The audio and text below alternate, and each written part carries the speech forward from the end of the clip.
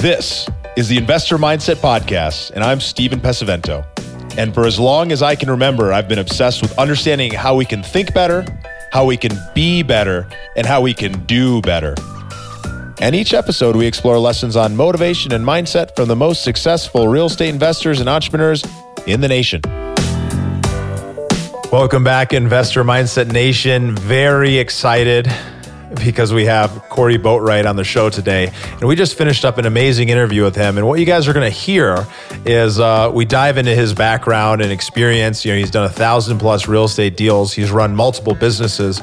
But what was really great about this episode is we talked about what it was like growing up and how he was a pretty rebel rouser type kid. You know, he was getting into a lot of trouble, and how by getting connected with some of the right people, it changed that for him. You know, he went down a path, but it's a path that we could all go down in our own way. And we're going to kind of dive into a little bit about that and what he learned from it. We're also going to dive into, you know, what it's like to be in partnerships and marriages that maybe aren't working, and how he's taken some of those lessons learned to the next one. So there's a ton more great stuff in here. Just want to give you a little taste of it. So before we jump into this episode, as always, I got to ask you, go drop a 5-star review on iTunes, write us something nice.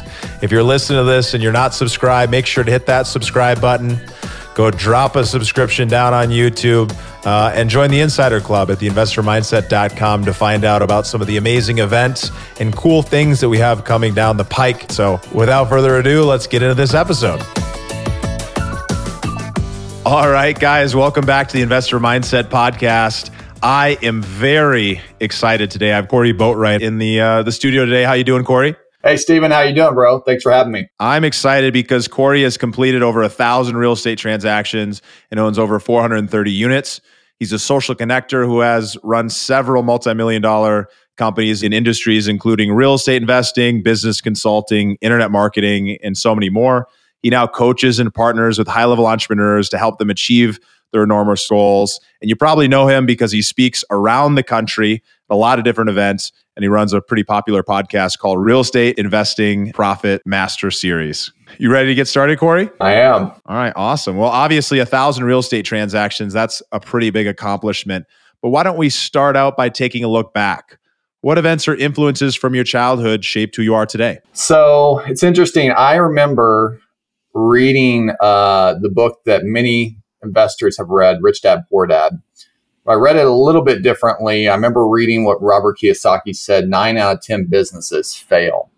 And I got super excited about this because I knew I just need to start 10 businesses like any driven entrepreneur, and one of them was going to succeed. That's how I read that. Interesting. And now thinking about that, thinking about less is more. Back in my 20s, essentially, you just do it all. You just do all and you just figure it out as you go. At least I was. Mm-hmm. And don't tell me to slow down. That was like putting a red cape in front of a bull. Just doing everything I possibly could think of. And so Robert Kiyosaki was a big instrumental influence for that mindset. A change, really understanding, going from the being self-employed over to being a business owner or being an actual, entrepreneur and investor. When you look at the cash flow quadrant and understanding how powerful that is, and really you're just one thought away from setting up things in your business to equal the success that you want, instead of just moving along and just going through the motions, actually being intentional and thinking about what you're doing and where you're going. That wasn't until happened, I think, later in life. But in my 20s, man, and starting out, it was just do it all and figure it out as you go. Do it all and grind it out and just try stuff and go after it. I know what that's like. So when was it that you first read that book? Because I know for so many people, that was kind of a big pivoting moment. It was, man. It was right after I did my first transaction, I believe, when I was 21 years old. And I wasn't a real estate investor then. I just did my first transaction then. Uh-huh. It wasn't until I read that book, I would say right in my I had to be right around my early 20s, because I don't think I read it before then. But it was right around that time. And it just changed everything. The way I was looking at everything at that moment, it was like, I got to figure out a way to be on the business side of things. Yeah. I got to figure out a way to actually start a business and have things start working for me instead of me working, for money, essentially. Yeah. When you were a little kid, did you always know that entrepreneurship was the path that you were going to take? I did. I've always enjoyed connecting and with people and connecting others together. And I remember, gosh, I had to be when I was 8 years old or so. I was already an entrepreneur in my mind. I would sell $5 for $1 candy bars. I sold pencils, glitter pencils in school. Later on in life, I don't know if you remember this or not, Stephen, you're being pretty young, but garbage pail kids and cards and memorabilia cards, and moving up to baseball cards, football and basketball cards. I started to go through this stage, in young, when I was really young. Remember trading two Bo Jackson cards for one chocolate milk. Yeah. So I always negotiating G.I. Joe for Transformers. And it's funny, just always doing something like that. And I always enjoyed the process. And where do you think that came from? Like, where did that inspire? Your parents entrepreneurs as well, or what's going on there? That's a good question. So my dad passed away when I was very, very young, even before I was 2 years old. Passed away in an airplane crash. We owned several airplanes. My dad was a crop duster, and he would get up, at dark and come home at dark, my mom said often. And I don't obviously remember a whole lot being so young, but I have two older brothers, and they told me many stories, and so did my mom. And my dad was a very driven person, and I think had to come from there. But also my mom, which is 76 now. My mom was also a Mary Kay. She was a very driven salesperson. She was number one in Tupperware. If you remember, this whole Tupperware sales would go around. My mom was very, very successful in that. And then she also was a real estate agent at one point in her life too. But she was just always really driven. So I think just a combination of my dad's work ethic, which was a ton of hours every day, just putting it in, not complaining. One of the cool things about my father, talking to other people that knew him, was they never heard him say a bad thing about anyone, and no one ever said a bad thing about him, which was pretty cool to be able to have that to kind of lean on. But they also say he was a really, really had a strong work ethic. And so my mom had a massive drive and all the excitement, the passion. I think I probably got a lot of that from my mom. I think you would see that if you saw her sit down and watch a Thunder game. She gets pretty riled up. But my dad, also had that strong work ethic. So probably those two things. So you had that drive, and you just knew you had to find a way to kind of make some things happen. I love that. Yeah, man. I didn't have a father, so that obviously played a pretty big key in development, I would say. And even to a point, I made a lot of bad choices. I hung out with a lot of people that I didn't want to be judged by. So I often chose a crowd, Stephen, that was not the best crowd. They weren't the most positive thinkers. They tend to be, just people that were just getting in a lot of trouble, getting in a lot of fights. I grew up in a smaller town. And so it seemed like for any kind of excitement, either, got in trouble or got in a fight. So, and then those two things don't really go well together for, creating success. So I got into a lot of trouble, but then later on in life, my mom, it was just struggle. Imagine my mom trying to raise three driven, boys, all boys. What was that point for you? What was that point where you went from being like the rebel kid? I mean, I can relate to this a lot. When was that point that you went from being that rebel to, I'm going to go and create something with myself? Yeah, man. So I got into a lot of trouble. And one instance I got in trouble, I had to pay restitution for a group of us just being stupid, breaking into a campus in Weatherford. And we all got restitution. Some of my friends actually got sent off to boys' homes because they've been several times they got in trouble. And so this kind of was like the final straw. And I got sent to a church to pay off my restitution. to like clean the carpets at the church and do some stuff on the garden outside, and just like spending time and hours to pay off my restitution. And there was a pastor, his name was Danny, that was at this church that I was doing this restitution, and he would talk to me about God and all this. And I didn't want to really hear about it because I just really kind of thought it was a joke. So I grew up in a Baptist church, and my mom just kind of made me go to church. And then you get to a place in your life where your mom can't really tell you what to do, or if you do, it's like a struggle. And then she goes to church and you kind of stay home, or you get into fights. But so it got to that kind of stage in life in my teens, where I was doing early teens, so like fighting back. Hey, I don't want to go to this church. And then later, lo and behold, I get restitution, have to pay off at this church. And it wasn't until a really strange thing happened. So I'd never wanted to hear about, anybody encouraging me about church or God or anything like that. I thought the Bible was a joke. I thought it was just a bunch of stories. And one day, this pastor had all these basketball, football, and baseball cards laying out on the floor and on his desk. And when I remember had the vacuum, and I was going around, everybody's done for the day, and he has his door open, and I'm vacuuming around the corner.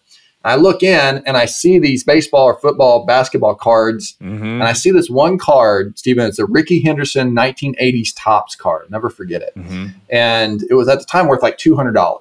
If you know anything about cards, it was that card. He was how Ricky Henderson. So I remember seeing this card, and I'm like, hey, I stopped the vacuum. I said, hey, if you ever want to sell that card, I knew somebody that loved Ricky Henderson. I could totally get that sold for you, and maybe we can make a deal. And I remember him kind of like going, whoa, like I've been trying to talk to you and you haven't been like responding. And all of a sudden, you see this card, and then we have a conversation like out of the blue. Mm-hmm. And so that was kind of fun, because the next day he literally had the cards. He knew when I was coming around to vacuum and stuff. And so he next day he had the cards like in the hallway, so I couldn't get around it. And so basically, that's when this thing kind of started happening, where I started to actually listen to a guy that wanted to tell me about what I was making these choices in life, and how they were so negative, and like why I was doing that, and then like what I thought about God, and so he obviously was this big proponent, big Christian, like, man, God loves you, and you can do all these great things, but you're just making these bad choices. So I never really had that kind of figure in my life, really, that was really pushing it that way. So yeah, that made a big difference. And so that was the moment that I realized that I could go from being a follower to a leader. That was when you talk about mindset shifts, whenever someone is in a place where they're making bad choices, and they're just constantly getting, maybe they're hanging out with people they know they shouldn't be. They're doing things they shouldn't be, all this. It's because they're a follower. Their mindset isn't, I'm a leader, it's a follower. They're with a crowd, they're with a group, that's making these choices, and they just don't want to be judged or whatever. And then once you make this shift to being a leader, right, it really changes what's possible, in your life, your outlook in life, right? So that was a big moment, man. Well, what I really appreciate about that is, regardless of your look or our listeners' looks on religion, what I can take away from this story is that Cory was going through a time in his life where he didn't have a lot of direction. And he felt like he was hanging around these people, and, you're in this situation where you're doing a bunch of dumb stuff. And I think a lot of people can relate to that. But then something happened, something changed. You got around somebody different who thought differently than you. And for a long time, you couldn't relate until you found some little piece of common interest, a little bit of rapport, to kind of get pulled in to say, hey, well, maybe this message makes some sense. And regardless of what that message was, it happened to be one that was positive for you. And it sounds like it really like redefined your whole life. My big takeaway here, and I think something the listeners can really take away, is when you're feeling lost, it's to go and look for somebody that you can learn from. Go and look for that mentor, somebody who can guide you down a new path so that you can really redefine that identity towards wherever you're trying to go. And the other big thing that I really want to encourage people to do is be that mentor, right? You don't have to be some crazy, like outrageous successful person. You can just be a normal guy or gal, and you can go out there and really help guide somebody down a better path. And frankly, it's one of the most fulfilling things that you can do. So, Cory, I'm really curious. Tell the listeners a little bit about what it is that you do. What's your craft? What do you do for a living these days? Sure. So I know it's kind of let's pivot a little bit, but that's pretty interesting going down memory lane. So thanks for asking about some of those things. So some great moments in life. So now I'm just really grateful to have the opportunity to have a pretty incredible life and business. I'm very appreciative of. I have 430 doors under GP of management, which is around $20 million or so of real estate on multifamily apartments. I've only been involved with those through syndication with my partners within the last 2.5 to 3 years. So very young, but still learning a whole lot and really excited about the future with that. Before that, I've always been involved with single family homes. Started out maybe back in 2000. I would say right after I turned 25, 26 years. I'm 43 now. So was that about 17, 18 years ago, something like that. I started to learn more about wanting to get involved with real estate investing. I just sold one of my companies. It was a drop shipping company. It was a plasma electronics business. And I had a little bit of money, but I really didn't know what I was going to do. And I knew that most of my clients from that company, because it was an affluent-based plasma TVs were $20,000. Only people that could afford them were affluent people. I had conversations with those customers, and they told me they were involved with real estate. It's what made them successful. That's what helped them create their wealth. So I knew I always wanted to be involved with real estate. So I learned as a bird dog and moved up to wholesaling, and moved up to I started a fix and flip business. I couldn't stand it. Not my jam. I know people love it, but not me. Then I went to lease options for a while. Then I did, and then I kind of landed and stumbled my way through a first short sale at the beginning of the beginning of the recession. The recession really started in 2005. I didn't really start getting involved with short sales like 2007, 2008. But short sales was a redefining game for me in real estate. Stephen, I started a loss mitigation company. I started to teach on short sales. I started a short sale software company. I created a short sale course called Short Sale Fundamentals. We sold over 2,500 of those courses. I had affiliates all over the country. Many of the people that are out there teaching now were my affiliates when we were first starting, which is really cool to see and interesting to see now. And was just awesome and really focused a lot on short sales. But then about 2011, I started 2010, 2011, there started to be a slowdown. It's harder to get these short sales done.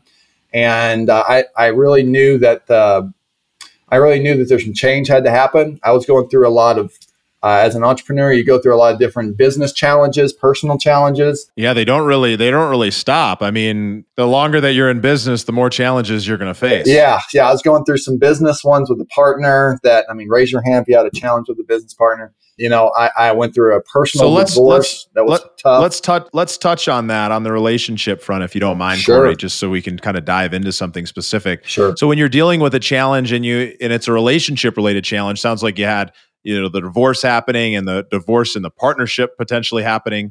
Yeah, real close at the same time.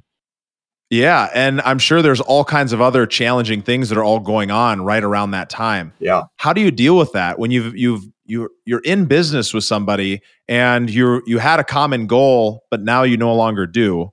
How did you navigate that path out of that partnership? Well, what I should have done is already think about that divorce when we started. And, it's a hard thing to think about, but you really need to be smart if you're going to go into business, meaning that you and your business partner are partners in one entity. Now, I'd recommend that you really think about that. It can work really well, and I know people that make it work beautifully. I know a lot more that don't. And I know a lot of stories that could get painful, not just financially, but emotionally. Just a lot of bad things can come from it. So just be thinking, what are you bringing to the table? What's it going to look like in a 10-year plan, a 20-year plan? Really start thinking about what your business plan looks like, and then what happens whenever you guys are going to separate if that happens. If he gets hit by a bus, you get hit by a bus, he gets divorced, you get divorced. What's going to happen? Who's in control? Where the responsibilities lie? And do you have a buyout clause? We did not. So I'd highly recommend, if you're going to do that, have a buyout clause and really be smart on how you put it together. Think of it as an agreement that both of you guys have to commit it to excellence, but also having some accountability with each other. So one of the things I did not do is those things I just mentioned to you. I was excited about doing this deal. One person brought a lot of technical aspect to the game, had programmers, and had a kind of a skeleton of a product. I brought in more of the visionary, the marketing, and really blew up the product. We grew very, very quickly to almost 5,000 users, paying $99 a month. I mean, a big business fairly quickly. And the business looks different whenever it's, $30,000 a month coming in versus $300,000 a month. You have more payroll. You have a lot more responsibilities. You have a lot more organization that's required, not just optional. It's required. People are going to be spending money left and right on things. Just your bookkeeping, your accounting, all of this is absolutely mandatory. And sometimes you can just grow things, and it grows so fast that that's what you think you want. You want to have more sales. You want to have more customers. We just caution you right now. Too much growth too quickly is actually the worst thing that can happen. I've experienced it myself. I mean, we went from 0 to 75 deals, including, flips in 1 year and 150 in 2. And we learned a lot. Hell, I almost spent, $1 million in marketing in 2.5 years. But what you learn from that is what you don't want to do and how to focus differently. And it sounds like one of the things, the big takeaway for you from a partnership standpoint was when you guys still liked each other, before money was really on the table, to make an agreement on how you're going to handle it if somebody's not really pulling their weight, or if somebody isn't, if somebody wants to exit. Because when you ended up getting to that point, it sounds like then, there's a lot of high stakes, and it's a much harder time to have that negotiation than if you would have done it at the beginning. Oh yeah, ego comes into play. He said, she said. If you don't have good systems and processes kind of governing things, and then you have one person that's kind of in control of turning the faucet on and off, too much control of one person is not a great thing. This is why it's so important to have good management skills and good, really understanding good processes and systems. So be cautious whenever you're doing that. You can have great business partners. I would recommend now that you probably just bring your own LLC to a partnership, so you can control kind of that part of it. You have responsibility from that part of it, but you guys can go your separate ways if things kind of get weird. But yeah, there was litigation that happened. It was expensive, 6-figure litigation and, all of that. And then, on top of that, you got your personal stuff. So you're traveling out there. For me, obviously my experience, I was traveling, selling from stage, doing the dog and pony show.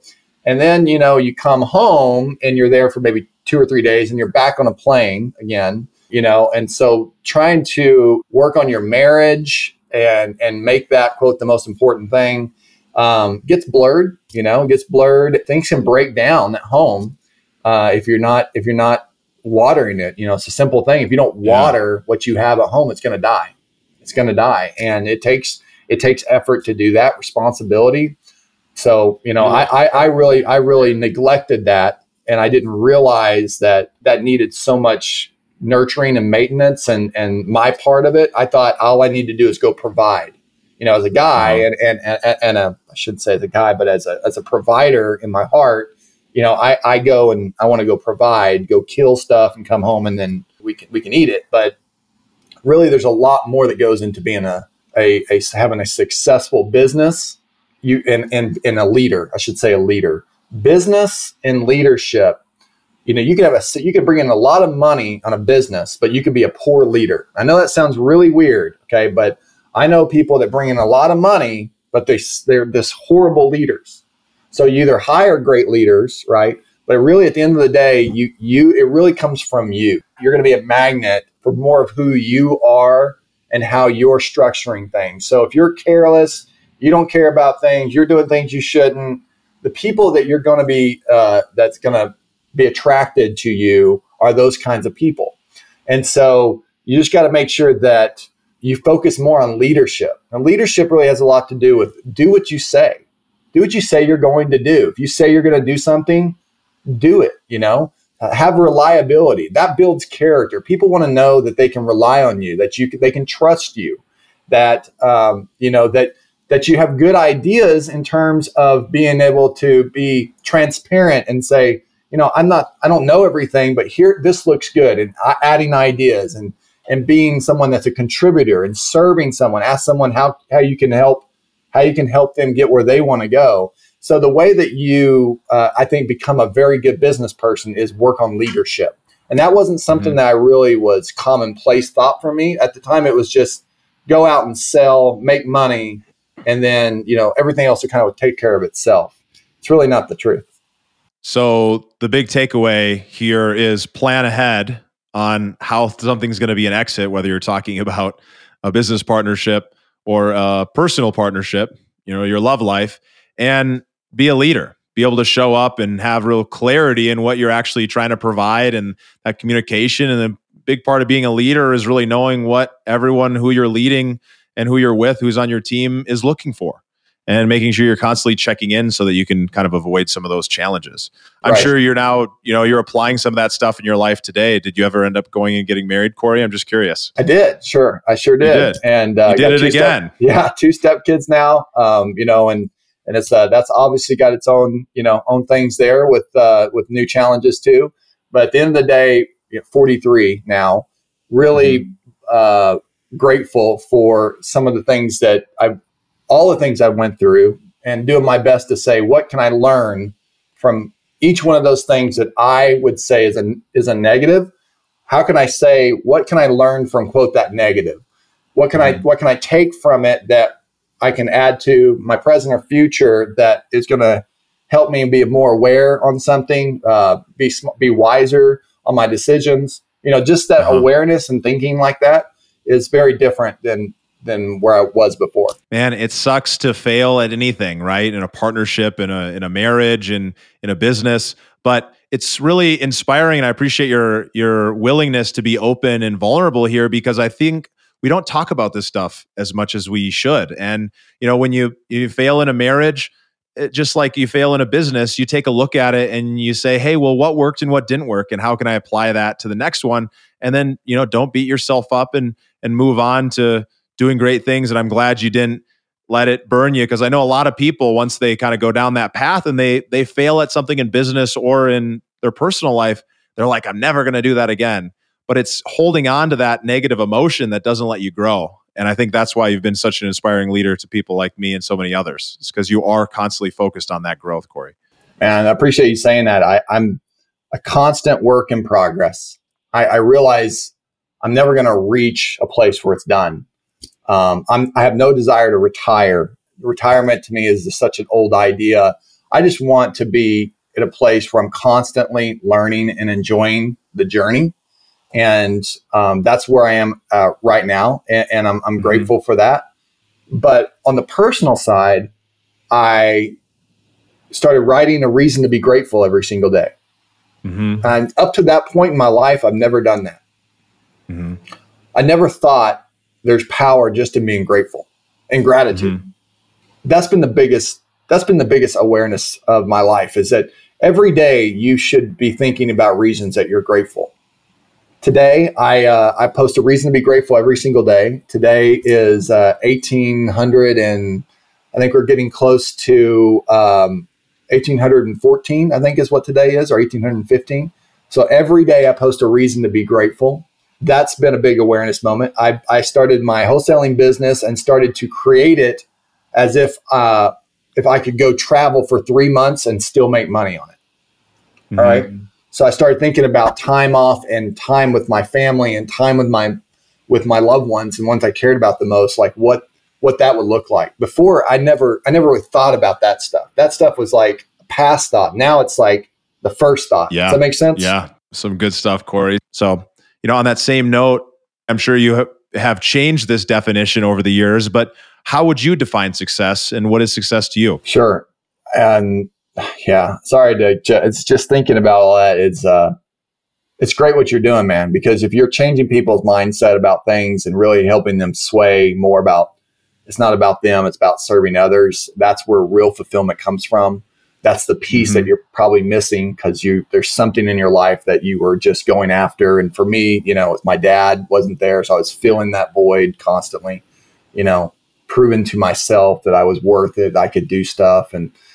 But yeah, so my idea of success really now is, who have I served, right, that has been able to have a better life because of that seed planting? So, success for me is I can see someone like a student, we both have students. So, when students do deals and they were able to get their first payday, or they had a mindset shift in their life where it just unlocked something and set them on a trajectory, for big things to overcome.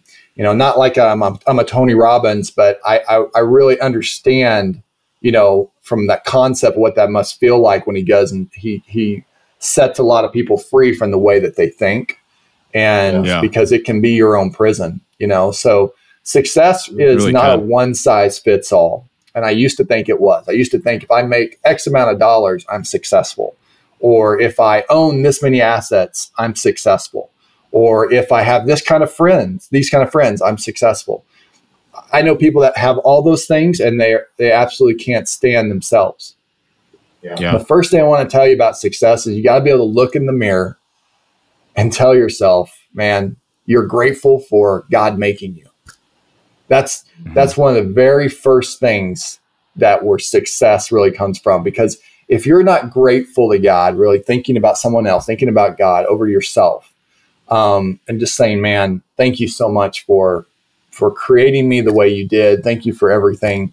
And being able to smile and be happy with who you are. Everything else can just not really matter unless that stuff starts. And that really starts, I think, inside. And I think that's something that we forget. We try to do all this external stuff to be successful. We look externally, Stephen, and instead, if you're not able to look inside and just say, man, am I happy with who I am? Am I happy that God made me? Or am I beating myself up every day with words and saying things and, just setting myself up for massive failures all the time, just because of the way I talk to myself internally. You're not going to be successful on the outside if you're not successful on the inside, I guess would be a short way to say it. Yeah. That's some really big stuff right there, guys. I hope you'll listen to that a couple times. You got to be successful on the inside before any of the other stuff really matters. We are always trying to fill some hole or some void. So on a similar note, what are some of the keystone habits, the things you do on a daily or weekly basis that have led to some of that success? Man, I got some good ones. So every morning in the shower, I always say with an affirmation is, my worst day is someone else's paradise.